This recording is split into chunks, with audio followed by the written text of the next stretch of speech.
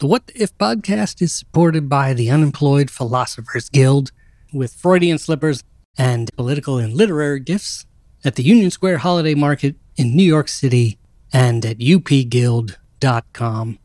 The Unemployed Philosophers Guild. The unexamined gift is not worth giving.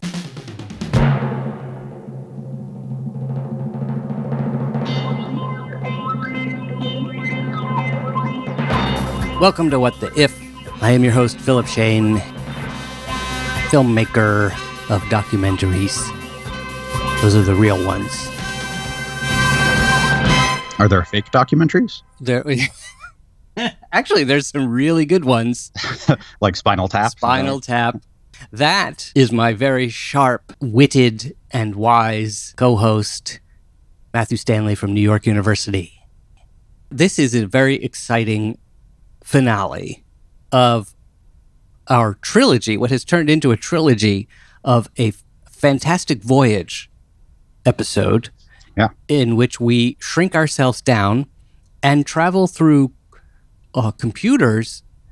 There is no need for you to listen to the prior two episodes or to have done so already. You can listen to them absolutely out of order. It does not matter. But what we've been doing was there was news few weeks ago from Google's research department, the Skunk Works of Google, whatever it's called, and where they have claimed to achieve quantum supremacy. Supremacy. Meaning they've built a quantum computer and ran it in some way that they hoped and claimed that no other, quote, classical computer could. And so the notion of quantum computers is extremely amazing and important. It may be one of the most significant advances in human history.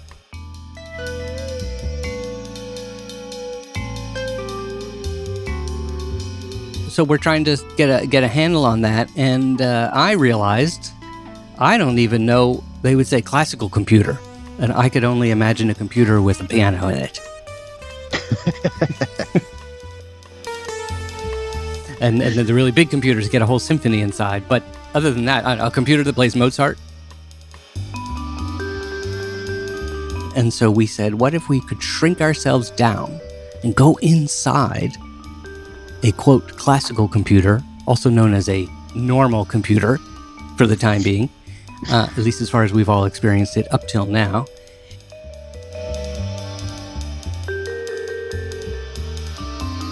We've learned things. We've traveled back in episode 1. We were learning. We were diving inside the building-sized computers. In particular, one called ENIAC. It was all vacuum tubes.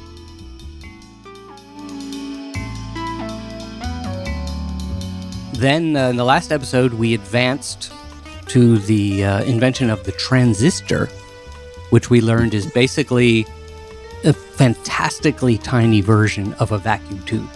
Yeah. Mm-hmm. And we learned, if you take your cell phone, your computer, your iPhone, your smartphone, and ask yourself if it was made in the manner of the very early computers, if it was made out of vacuum tubes instead of the transistors it has inside it, we learned that your cell phone would have to be the size of New York City. Yeah, that's right. And that's not just Manhattan. That's the whole thing. I mean, people complain about their laptops being clunky, but imagine having to carry around all 5 boroughs of New York City. Yeah. You'd need a hell of a backpack. Or a very large lap. Maybe that's it. Maybe New York City, maybe cities are laptop computers for the Earth. Whoa, 42. So here we go. We are now we're going to dive back into our transistor computers. So we shrunk ourselves down. We are wearing white coats and 1960s style generic black glasses. We have pocket protectors with pens in them, just because we're still dressed as we were in the original computer. We didn't take time to change clothes. That's right. We've been moving so fast. And we have now shrunk ourselves down to the size of an electron. Yeah. And for safety purposes, we are on top of our white coats. We electrons are wearing anti-static clothing, like a little hairnet, and some kind of what kind of robe? What would the robe be made? Cloth? Or no, paper? Well, yeah, cloth is no good for that. Yeah, paper would probably be okay. Paper robes and little booties.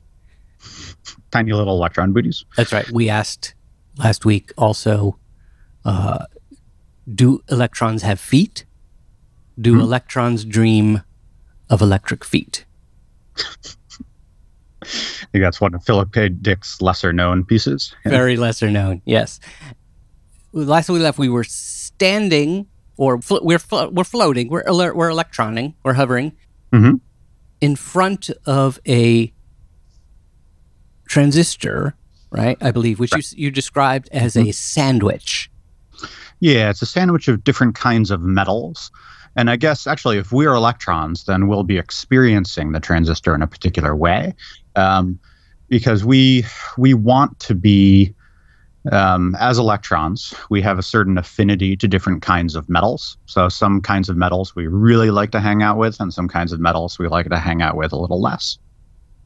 Or to flip that around in a less anthropomorphic form, or maybe it's more that we feel the pull of certain metals more than others. Is that right? Yeah, I think that's right. They have a stronger pull on us. Right, yeah. So it's like a human is walking down the street and they see a Dunkin' Donuts and a Tim Hortons, right? They're pulled towards both, but one of those will have a stronger pull on you than the other. Yes. But a shout out to our Canadian friends. Yes. So if the chunk of metal was just sitting there, we would feel a certain amount of pull or of a different magnitude of pull, and we'd decide whether or not we wanted to go hang out with that piece of metal. But because it's sandwiched in this particular way, we feel whoever built the transistor can make us feel however much pull they want. And it kind of, a bit, with our size, looking up at this thing, and because we're facing one side of this so-called sandwich, and so we're looking at pretty much like a giant wall that has three layers, three levels, and it's really, it's like a giant ice cream sandwich, I suppose. Yeah, and ice cream sandwiches are delicious. Yes. So, of course, we feel that compulsion to go hang out with it. Yes. Now, so one of the interesting things here is that exactly what the transistor does to us will depend on the state of many other transistors in the circuit. Okay. So the transistor might want to grab us and hold on to us. It might want to keep us from moving. It might want to push us into another transistor. All right.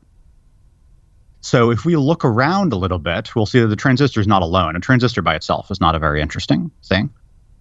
You need lots of them all working together to make what we think of as a computer. The transistor is sort of a gate. Is that right? Yeah, that's right. It lets the electron through or not.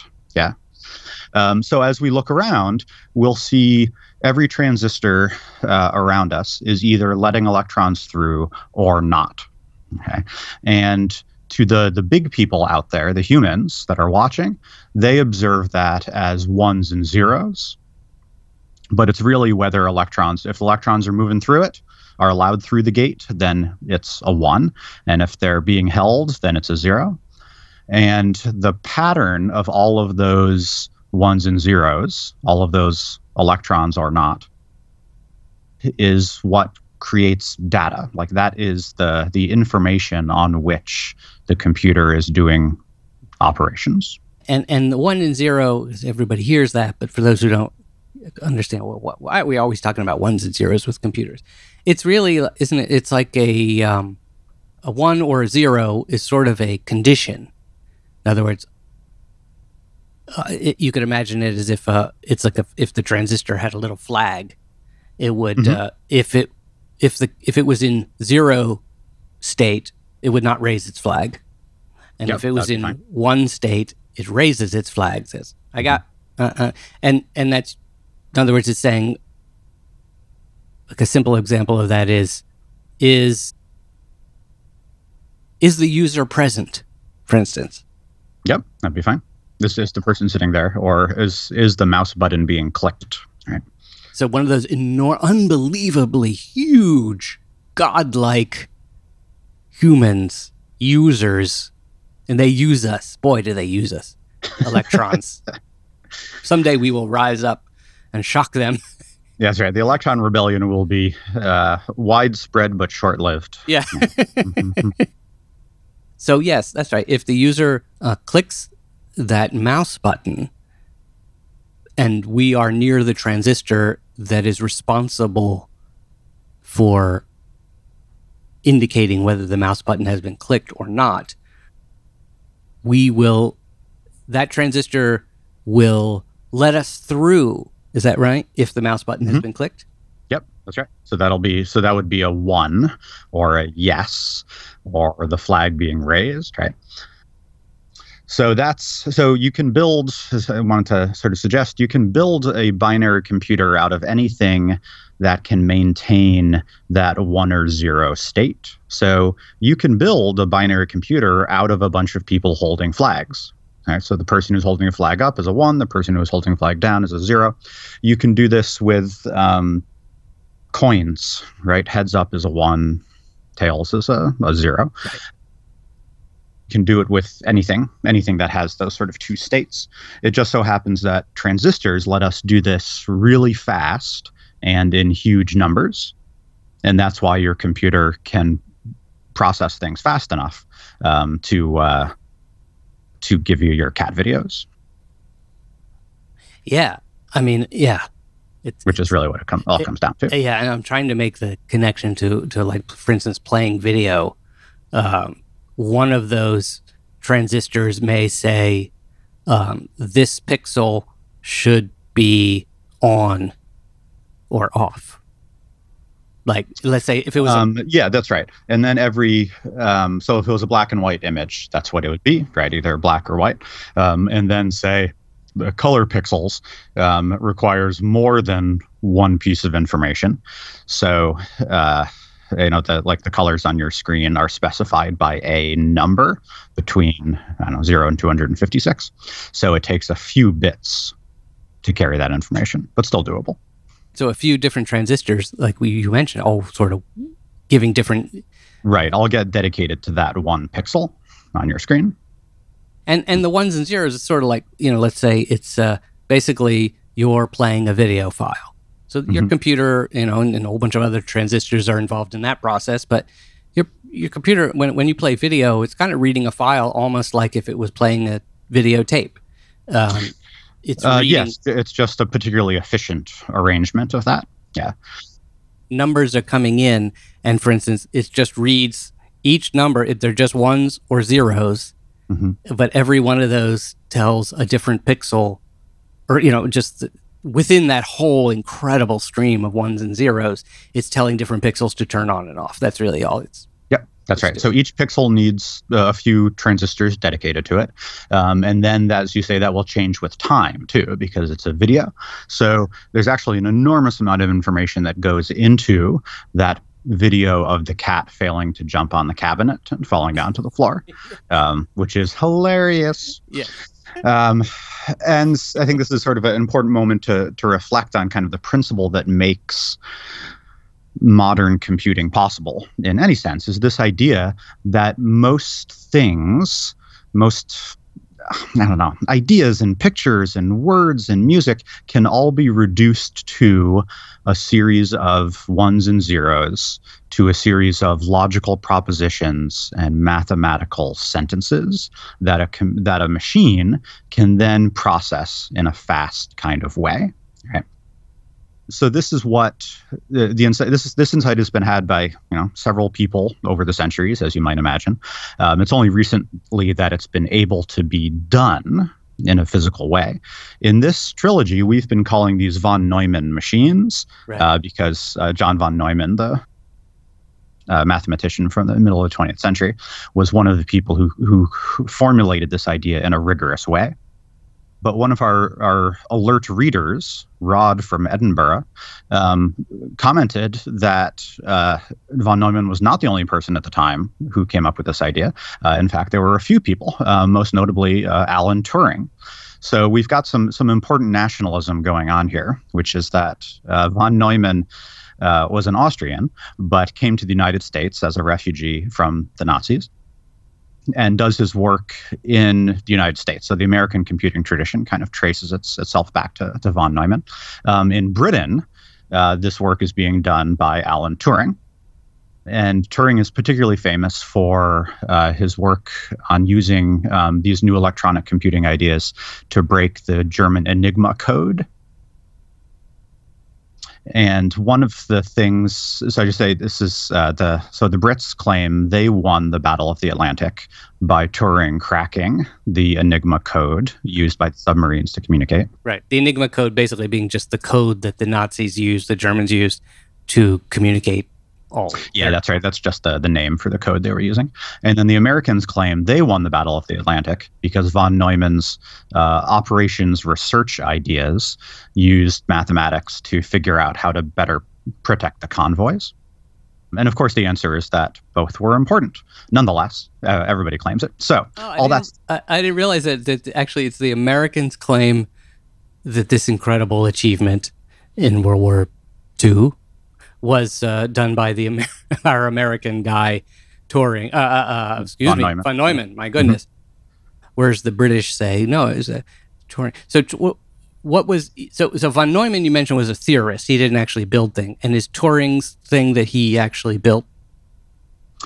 Yeah, so Turing was more hands-on than von Neumann would have been, but still, again, the reason this is important is that Turing has this kind of insight to figures out how to go about turning real world problems, in his case, breaking codes, into a mathematical problem that a machine can process. Another word for what we've been calling von Neumann machines is a Turing machine. Okay. Yeah. And we remember Turing and von Neumann particularly because they were of the generation that could really instantiate these ideas, but they were not the first people to do this. So we could also point out that Charles Babbage and Ada Lovelace back in the 1830s thought they could do this too. They just couldn't figure out how to build the functioning computer. George Boole, the logician of about the same time, had a similar insight. And if you really wanted to go back, you could go to Gottfried Wilhelm Leibniz way back in the 18th century, who had this idea, totally conceptual, couldn't build it at all, of a mechanical computer that could solve essentially any problem. And the kind of problems that Leibniz was thinking about was things like, could I replace a judge, right? Could I build a machine that would determine if this person is guilty or innocent? Could I build a machine that tells me whether Protestants or Catholics are right about the afterlife? Whoa. He's thinking the problems he's considering are somewhat different, but the principle is the same. He's trying to figure out how to reduce complicated questions to mathematical statements that a machine can then process. So these days, we're building on Turing and von Neumann's work to, instead of figuring out the nature of God, we have our cat videos. Maybe that I think that is the nature of God. Well, I think that would be an interesting master's thesis. I'll look forward to someone writing that. Yeah. I urge you not to make a Schrodinger's cat video. That would be horrifying. Now, here's a hilarious random thing that just happened. Okay. I just got an email from Apple. Basically, Apple just is sending me the brand new 16-inch MacBook Pro that has 8 terabytes of solid-state storage. Well, I maxed it out, of course, because I'm a video person. Well, naturally, yeah. So it is a Turing machine and a von Neumann machine and maybe a Jobs machine, a Jobs Ive machine coming my way. So I'm very excited about that. Now, just one other thing I just mentioned. Rod had mentioned also was just He said that the Battle of the Atlantic was won because of Turing and others at Bletchley Park. Right.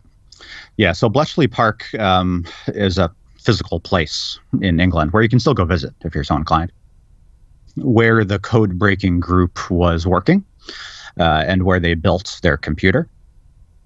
So you can go and visit, and there's a wonderful museum of cryptography there. It's got a cool name that I'm blanking on at the moment.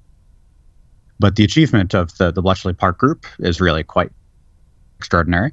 And I should say Turing himself is a fascinating and tragic figure, because even though he makes this enormous contribution to winning the war, he's gay. Right? He's a homosexual, which is against the law at the time. So he's arrested and sentenced to what used to be called chemical castration. That is sort of forced to take artificial hormones to try and cure his homosexuality, which eventually drives him to suicide.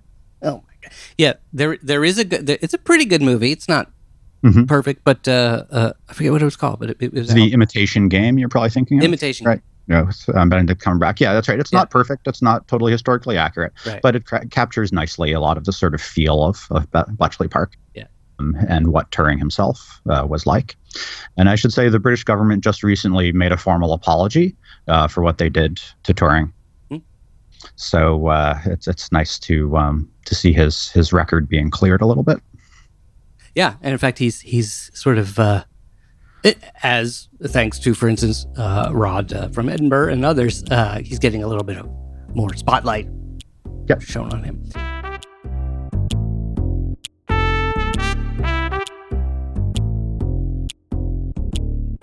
We got all these transistors running around. Now, essentially, is it that transistor, that invention, takes us up to the present? Or am I missing something? Yeah, in an important sense, yes. We've come a long way since the transistor, right? It's been over, 60 years now that we've had transistors. So we've gotten really good at making them and making them small. So now we can pack, as you say, terabytes of them into a device that you can hold in your hands, which is just mind-boggling. But the principle is still the same. So if we shrunk ourselves down small enough, you're still going to see all of these transistors either letting electrons through or not letting electrons through.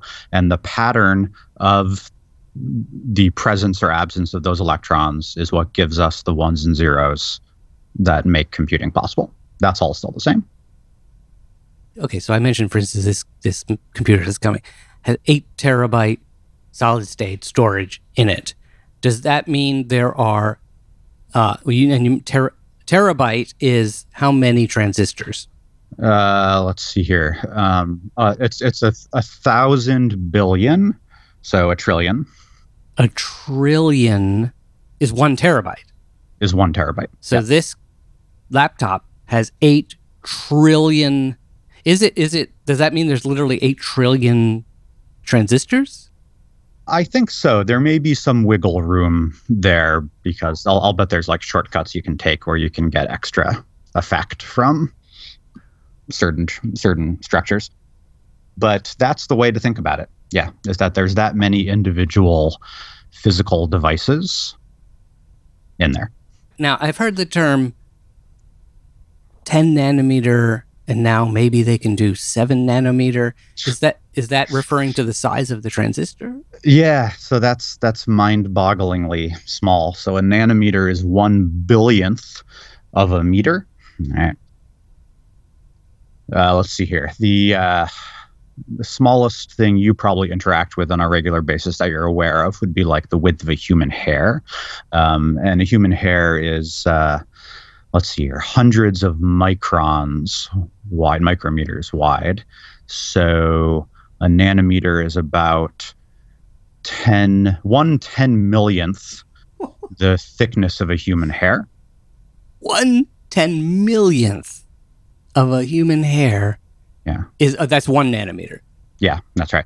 But if you're talking about 7 nanometers, then that's very close, the same size. So you can think of millions of transistors stacked in the thickness of 1 human hair. That's amazing. Now, if we are, this may be a little bit of a calculation here, but if we are electrons, Mhm.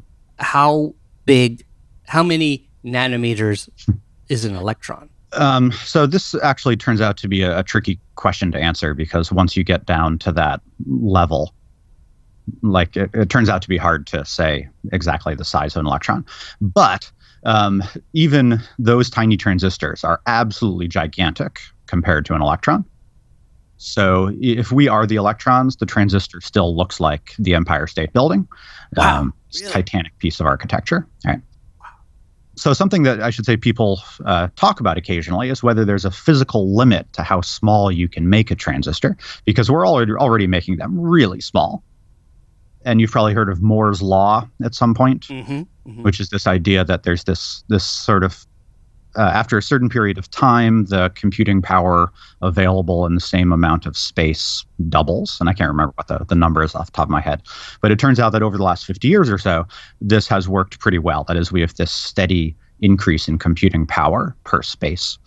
And people often ask, well, when will that stop? Surely there's some limit to how small you can make a transistor. And the answer is yes, there is a limit, because at a certain point, electrons, once the transistors get very small, like to the size of an electron, then their interaction with the electrons become very different.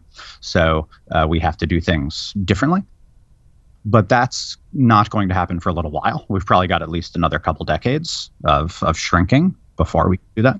But just the idea that we can create and manipulate objects on that scale in huge numbers, and then we carry it around in our pocket and drop it because, we slipped on the snow, and then, I don't know, this kind of blows my mind now and then when I think about exactly the scale of things. And just one sort of tiny, big, obvious example of that is that up until very recently, laptops had spinning hard drives in them, Yes. almost without fail. A spinning disk, that was the way they stored the material. And as I suppose it would be the laptops that cost a little bit more. That transition is still happening, but you can get. But when I was saying this computer has an 8 terabyte solid state drive, it is not a spinning. There's no spinning drive in there. It is right. That's chips.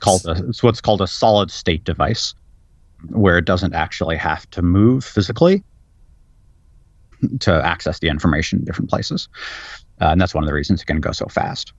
And so here we are at the need for a quantum computer.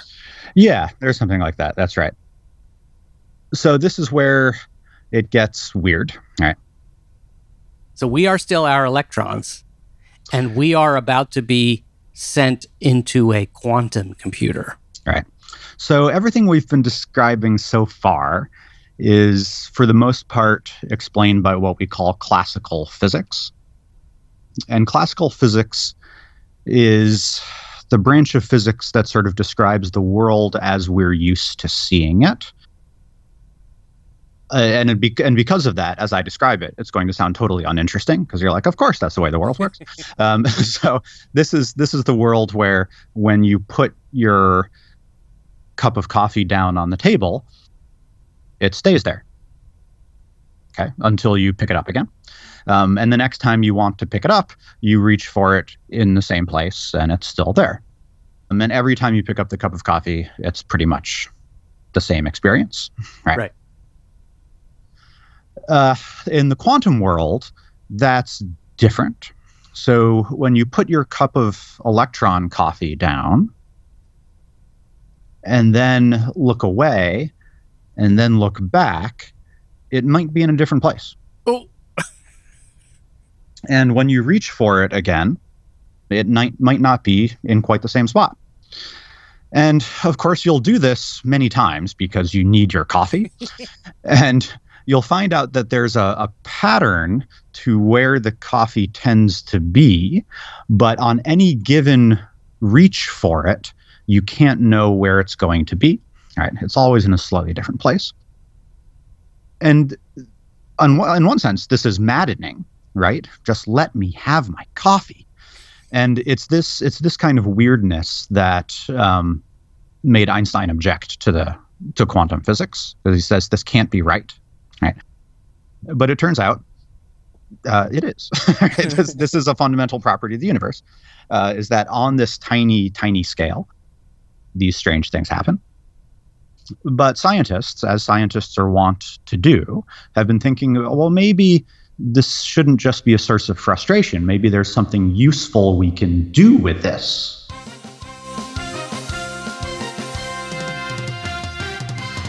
The What the If podcast is supported by the Unemployed Philosophers Guild, makers of Planet Plates, lightweight melamine plates featuring watercolor portraits of our solar system. You can find those things and more at philosophersguild.com, and remember, you, What the If listeners, get a special 10% discount on all your online orders when you use the code WTIF at checkout. The Unemployed Philosophers Guild, unconventional gifts for your unconventional friends. And just to clarify, we're only talking about now objects that are the size of atoms and small, or the things that even smaller than atoms for the most part. So the things that make up atoms, like, or even smaller than that. Subatomic particles. Subatomic particles. Mm-hmm. So you're never going to experience any of this directly. It is actually impossible. Right. And this is actually important to the quantum computing story, is the difficulty of seeing these things. So let's see here. So there's a important way of thinking about the misplaced cup of coffee that's really essential here. So one way to think about the cup of coffee being in different places is to say that when you're not looking at it, you just don't know where it is, right? It's a lack of information.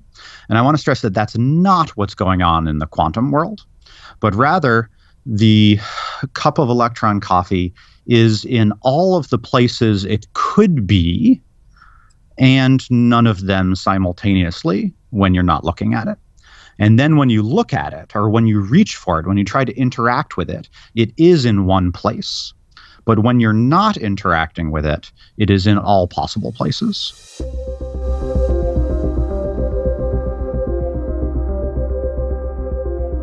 Yeah. How unsettling is that, right? So someone had the clever idea, and I'm actually not quite sure who to credit with this particular clever idea, is this notion that, well, if regular computers look at the patterns of where electrons are and are not, when electrons enter a quantum state, they can be both on and off at the same time. Whoa.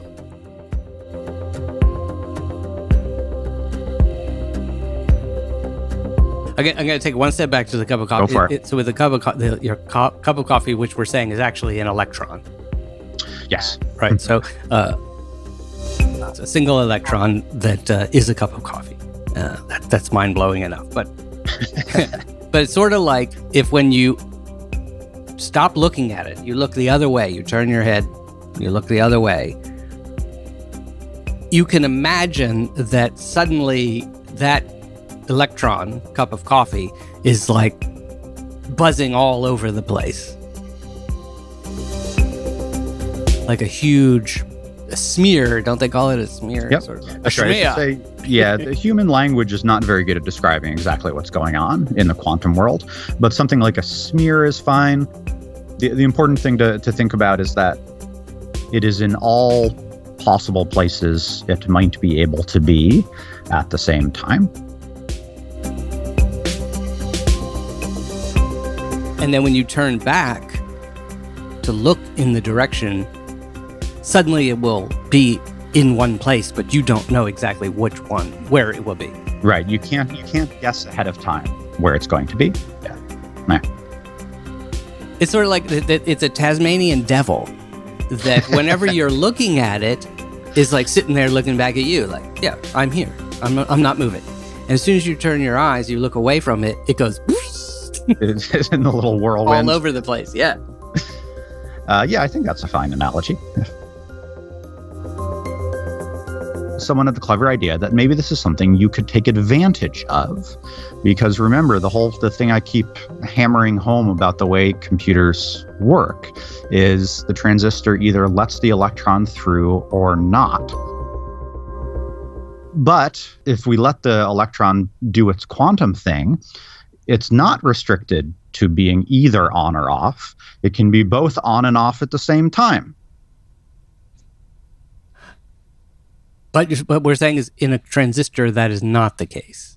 That's right. Yeah, transistors are not, a normal transistor does not let this happen. Because the transistor has to switch. Well, I mean, it's because relative to the quantum level of things, the transistor is still pretty huge. Ah, okay. Right. So these quantum phenomena, I should say, and this also turns out to be very important, this thing where an electron can be in many places at the same time, can only happen when the electron is very isolated. So it turns out that the equivalent of looking at it or reaching for the cup of quantum coffee happens every time there's another electron in the neighborhood, right? Whenever it interacts with something else. And that happens all the time because there's lots of electrons out there. So it's very hard to observe these quantum effects. So this is why quantum computing is hard, is that essentially what you need to do is you get an electron and isolate it so it is in this weird quantum state, and let it just kind of hang out in this way. So you isolate it, but you don't look at it. Exactly right. So this is the weird thing. So if we're shrinking ourselves down to the quantum level, and you say something like, well, what does a quantum computer look like? The answer is I'm not allowed to look at it, because if I look at it, I ruin the quantum state. That'd be a great computer. I mean, Johnny Ive would be out of work because it wouldn't matter what the computer looks like. You can't look at it. Just don't. You just do not don't look at it. Yeah, because as soon as you look at it, it's you mess broken. up. Yeah. I've had computers like that, by the way. That's right. So it's kind of a Wizard of Oz kind of thing, right? Don't look at the person behind the curtain because that ruins the illusion. But as long as the electron is in the quantum state, then you can get this multiplicative effect where instead of one electron representing one piece of information, it can represent many pieces of information because it's in all of those different states at the same time. Okay. This is where it gets right. weird. In other words, every place that it is, it's a very, very, very simplified way of saying it, but sort of like when we were saying, you look away from it and suddenly it's all over the place simultaneously.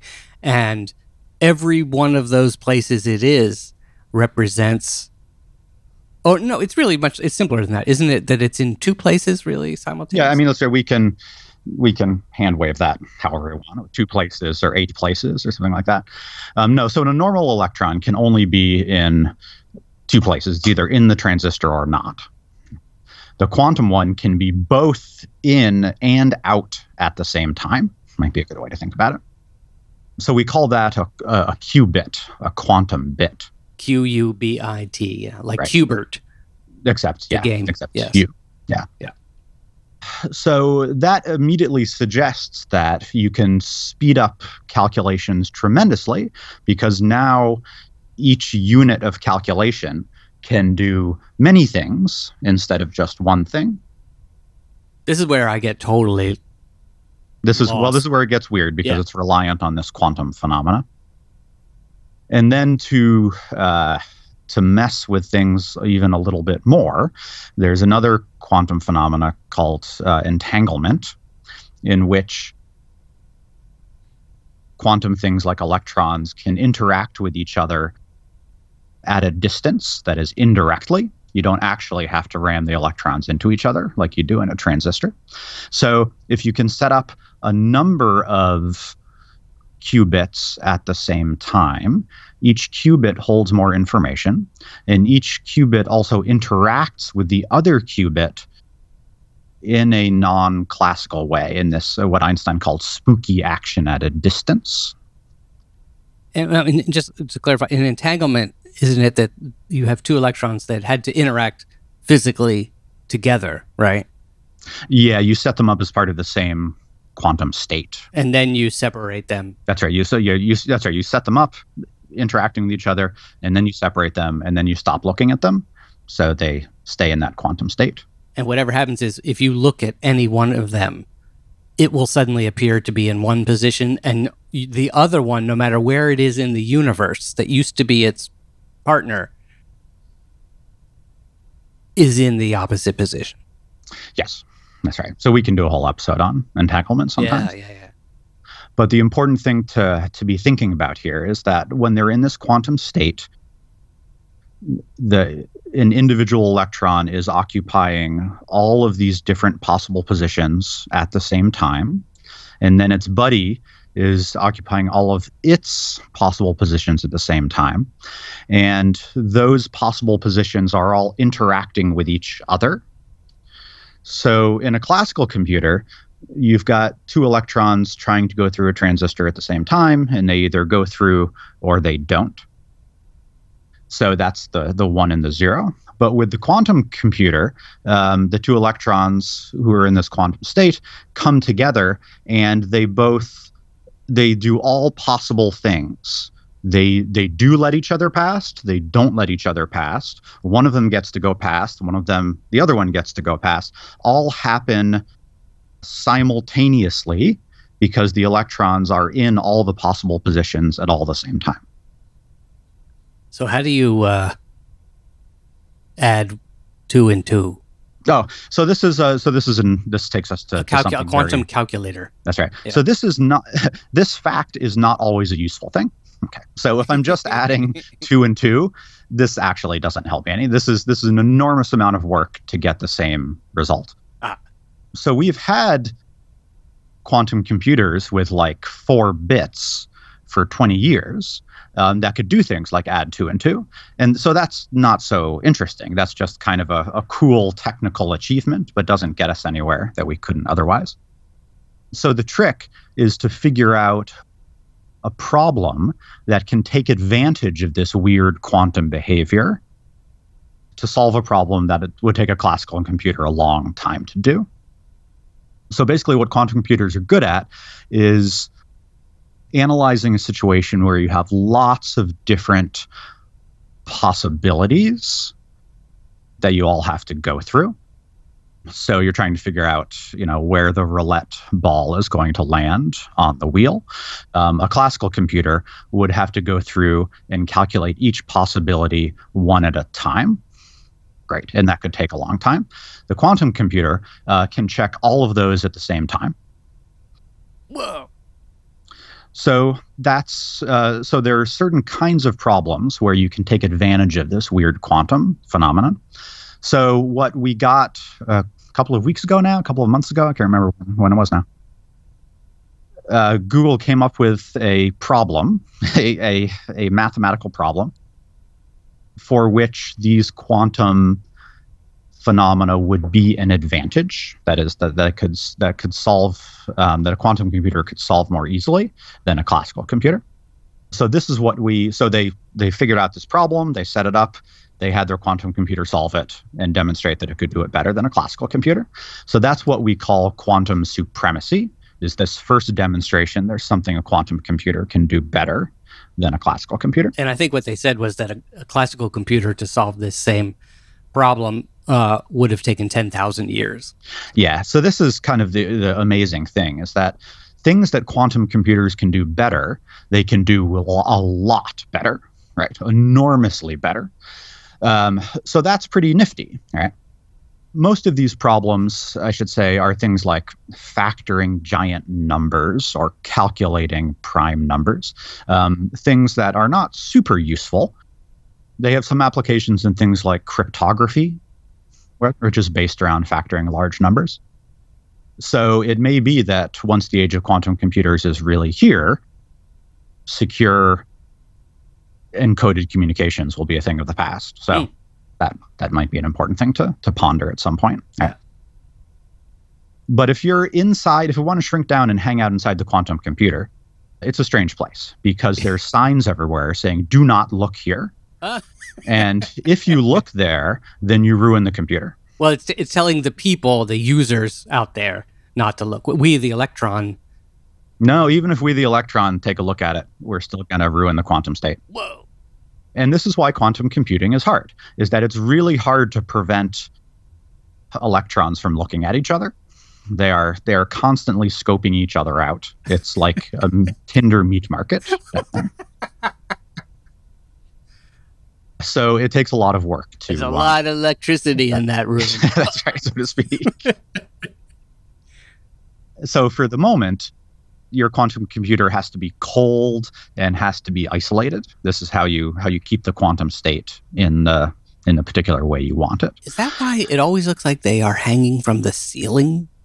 These quantum computers? I do not know. I would have to look. Yeah, the computers look like it's not like a box on the ground or even a giant rack. It's this weird pipes, often gold colored, or maybe it's brass. Hang on, I've got to Google a picture of a quantum computer quick and see what I get.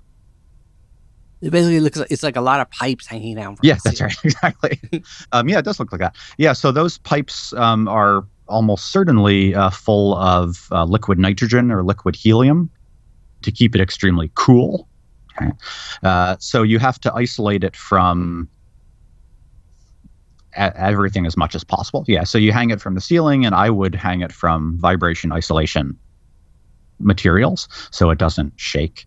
So if somebody coughs in the next room and that vibration makes it through, that ruins your computing for the day.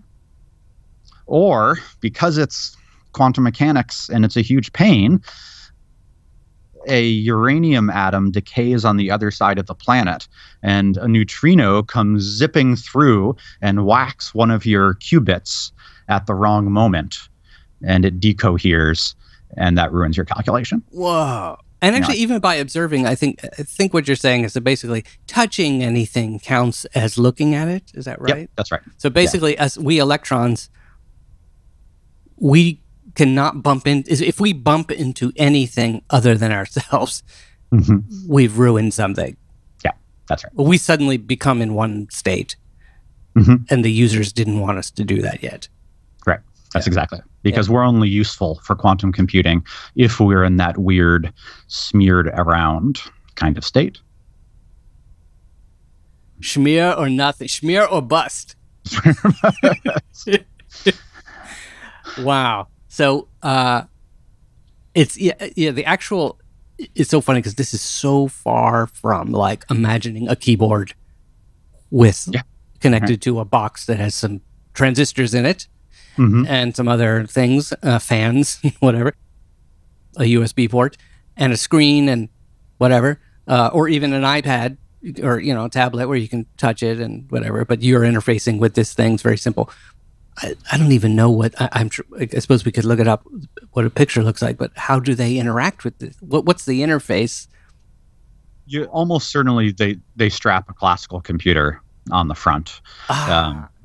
Because the classical computer does the interaction stuff with us perfectly well. But how you get the information out of the quantum computer such that we can then analyze it without ruining the whole quantum system is the real trick, right? This is why you need highly paid engineers to work on this project, is that it's an extremely delicate and temperamental system. And presumably this will change with time, right? Quantum computers will get more stable and more easily interacted with at some point. Yeah, so it's basically like the quantum computer is this incredibly brilliant, very fast thinking thing, but like all geniuses, it's very sensitive, particular, fussy, eccentric, like doesn't want to be touched, Yes, that's right. And this, you said something important, which is that it's really good at one thing, which is generally kind of true. So remember that there's only certain kinds of problems that quantum computers are better at solving. So if you're somebody like Google and you want to justify your $100 million investment, you pick a problem that this is going to solve well, so you can demonstrate it in this particular way. So you do that, right? Of course you do that. If you're good, whatever skill we have, we try to show off. You're really good at baking cookies, you bake a lot of cookies, right? It's not that weird. But some people have sort of criticized this because they say, look, the whole point of a Turing machine or of a von Neumann machine is that they are universal computers, that you should be able to reprogram them to solve all sorts of different problems. So if you've built a quantum computer that can only solve one problem really well, that's actually not very interesting. It's not only that it only plays video, but it only plays one cat video. That's right. It plays the same cat video over and over again. And it does it really fast. Super fast. Okay, I guess that's great. So this was pointed out to us by one of our devoted listeners, Jacob Ford. Yes. A alumnus of my distinguished institution as well. Ah, indeed. And Jacob passed on some of these critiques in which, as I said, people say, what's the point of a computer that only does this one thing? Like, does this really count for anything? And the answer is maybe. So I'll read his little note here. Jacob wrote in, as all of you can too, by the way. Go to whattheif.com and click on contact, or email us at feedback@whattheif.com. And this is what Jacob wrote in from New York City. If I spill this pudding cup, I think I'm missing the beginning part of this. He was saying that he saw this in a post on Stack Exchange. Mm-hmm. And the quote was, if I spill this pudding cup on the floor, the exact pattern it will form is very chaotic and intractable for any supercomputer to calculate. Right. Okay. Yep. But I just invented a new special type of computer, this pudding cup. And I'm going to do the calculation by spilling it on the floor and observing the results. I have achieved pudding supremacy. So I hope that analogy makes sense, right? So this, the critique is, we want our computers to be able to predict things ahead of time and in some kind of sophisticated way. So picking such a specific situation that and that we resolve that question by just waiting for the situation to occur, we say, yes, that is a way of gaining information about the system. But that's not very interesting, and clearly not what we were talking about when we had this initial argument about computing. So you're kind of cheating by picking this very special scenario that lets yourself look good. And the defense to this generally is to say, it's not that bad. Right? We have, it's true, they did pick a specific example to help them demonstrate their new thing. But the computer is still programmable. It's still a Turing machine in the sense that it can do all sorts of different things. It's just, we had to pick a specific situation in order to demonstrate why it was good. And hopefully in the future, it will continue to get better. Right. So it's like somebody challenges you to a bake-off, and you say, well, I'm good at cookies, so I'm going to bake cookies. And they say, oh, well, you just happen to pick the one thing you're good at. Why should that impress me? And you're like, well, because it's baking, and it's, you wanted to know if I baked well, so I did the thing that I did well. And so it's slightly contrived, but nonetheless an impressive kind of landmark. Right. So what you're saying is, if a classical computer and a quantum computer are going to go on the show Iron Chef, mm-hmm. they would both be standing there ready to run a problem. It's Iron, instead of Iron Chef, it's Iron Calculator. Iron Calculus. Iron Calculator.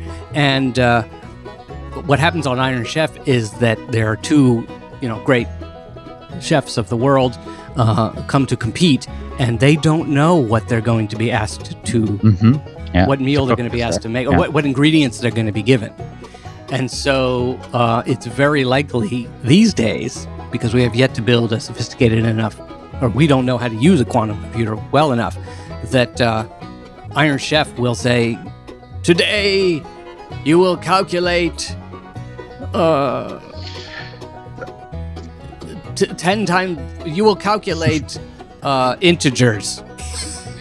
You will add integers. You'll add up this list of 1 million numbers, right? And the classical computer says, yes, Yeah. because I'm totally good at that. And the Right. quantum computer says, yeah, I can do that too, but I'm not especially good at it. Right. But if the Iron Chef pulls back, actually, I don't know, it used to be an Iron Chef, they kind of pulled back a sheet to reveal what Yes. the mystery ingredient was. Yes. So this time they pull back the sheet, and it's factor a 400-digit number. Ah. And this time the quantum computer says, yes.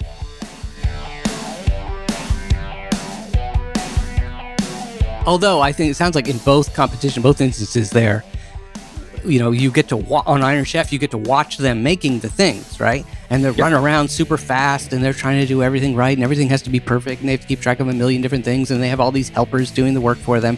Mhm. And the quantum computer is spilling things and breaking eggs. It's like totally, right? It's like 'cause it's constantly doing all breaking these, down. Yeah, these exciting, weird ways of attacking the problem. And then the classical computer is literally just sitting there slicing carrots. Yeah, Slice, so I'm going to get there. Slice. That's right. Like, just give me 10,000 years. Yeah. I'm going to be there. It's not going to be exciting. That's right. But I'll get there eventually. I'm heating the water very slowly so that it boils exactly 10,000 years from now. But what I'm also saying is that the quantum computer is actually messing up and breaking down constantly, isn't it? Yes, that's exactly right. Because there's somebody in the audience who every now and then is like, hey, Qubit, nice job. And Qubit and the quantum calculator says, damn it, stop distracting me. Right now I've got to start over. Right. Actually, even worse is, on Iron Chef, you can see there are camera people running around all over the place trying, following the chefs. And so every time the director cuts to the cameraman that's filming the quantum computer, the computer freezes. Ah, So nobody can look at it. please stop looking at me. Right. So it can't go, there can be no audience. Yeah, that's right. So in that sense, quantum or iron computing would be a profoundly uninteresting show to watch. Right. Because either you're watching the classical computer slice the carrots very slowly and very deliberately, or you get a brief glimpse of the quantum computer, doing a backflip, and then it turns to static. Yeah. or here's a final image. It's sort of like you have two magicians, and like Houdini, and they are going to be hung, or the Amazing Randy used to do this trick, I believe. They're going to be hung upside down in a clear tank of water, right? And they have to escape, right? They're chained, their hands are chained, their feet are chained, and they're hanging upside down in water. So when the act begins, both of them are on stage, and they're both each in a tank of water.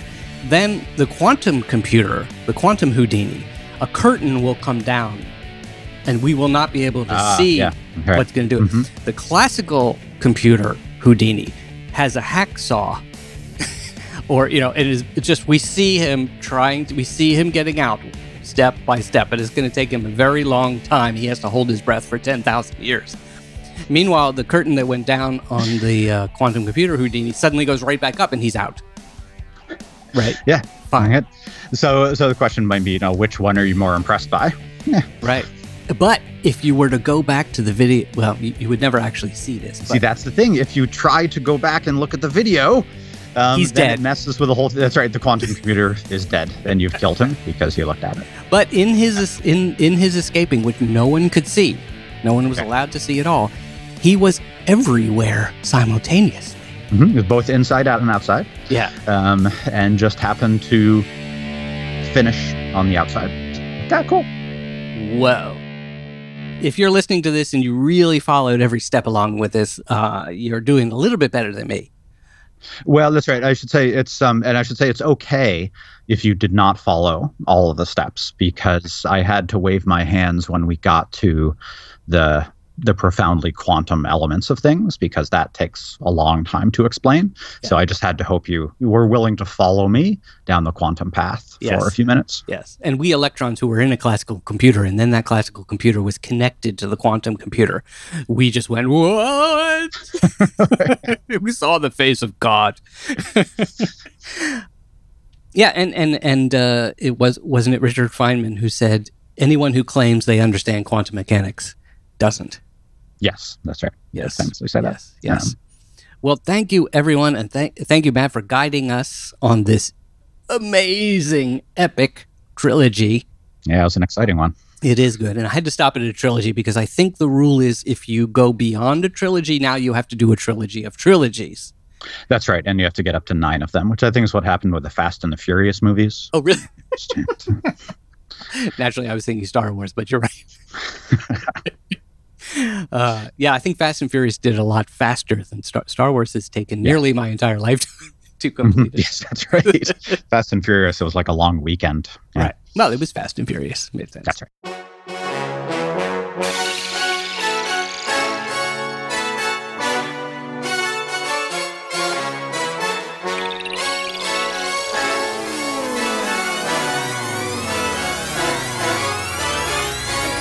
The What the If podcast is supported by the Unemployed Philosophers Guild, with Freudian slippers, political and literary gifts, at the Union Square Holiday Market in New York City, and at upguild.com. The Unemployed Philosophers Guild, the unexamined gift is not worth giving. Next week, we have no idea what we're going to do. Thank you all for listening. And go to our website, whattheif.com. You can listen to all our episodes there. You can learn about us. And you can email us there. Well, you can contact us there by clicking on contact, filling out a little form and send it to us. Or you can just email us directly, feedback@whattheif.com. And a lot of you have been writing in. I mean, we'll look forward to another mailbag episode in the future. So keep on doing that. Also, please leave us a review. Our reviews have slowed down a little bit, so I'd love to get those moving again. Okay. You right now are listening, and I'm guessing you're either listening on the web or on a podcast player app of some kind. Whichever one it is, almost guaranteed they have some way of leaving a review. Probably if you're looking at it right now, on the page where our show is, there's some way to leave a review. If you don't know, by the way, if you want to leave a review and you're not sure how to do it, send me an email. feedback@whattheif.com, and I'll help you out. I'll lead you through the steps. But that would be super helpful. 5 stars. The easiest way, if you don't know Apple Podcast, you can sort of do that there. And we are on Twitter @WhatTheIfShow. Subscribe to us there. That would be fantastic. If you're on Facebook, by the way, we're also there. What the If. Now, as always, we don't know what's coming next. I mean, we would need a quantum computer to try to figure out, among all the possible ifs that could be done, that are coming at us. We don't know which ones. Even then, the quantum computer, I'm like, the quantum computer would take at least 10,000 years, and we don't have that kind of time. Yeah. So, since we just know that there's an if coming, that suddenly we're going to look at it, and boom, it'll be there. Among all the possibilities, one will appear. That's the one you're going to hear next week. And in imagining this, just like the electrons who were in the classical computer, that suddenly a door opened and they went into a quantum computer and they went all over the place and didn't know what they were doing. Those electrons are screaming, and we are screaming. What the?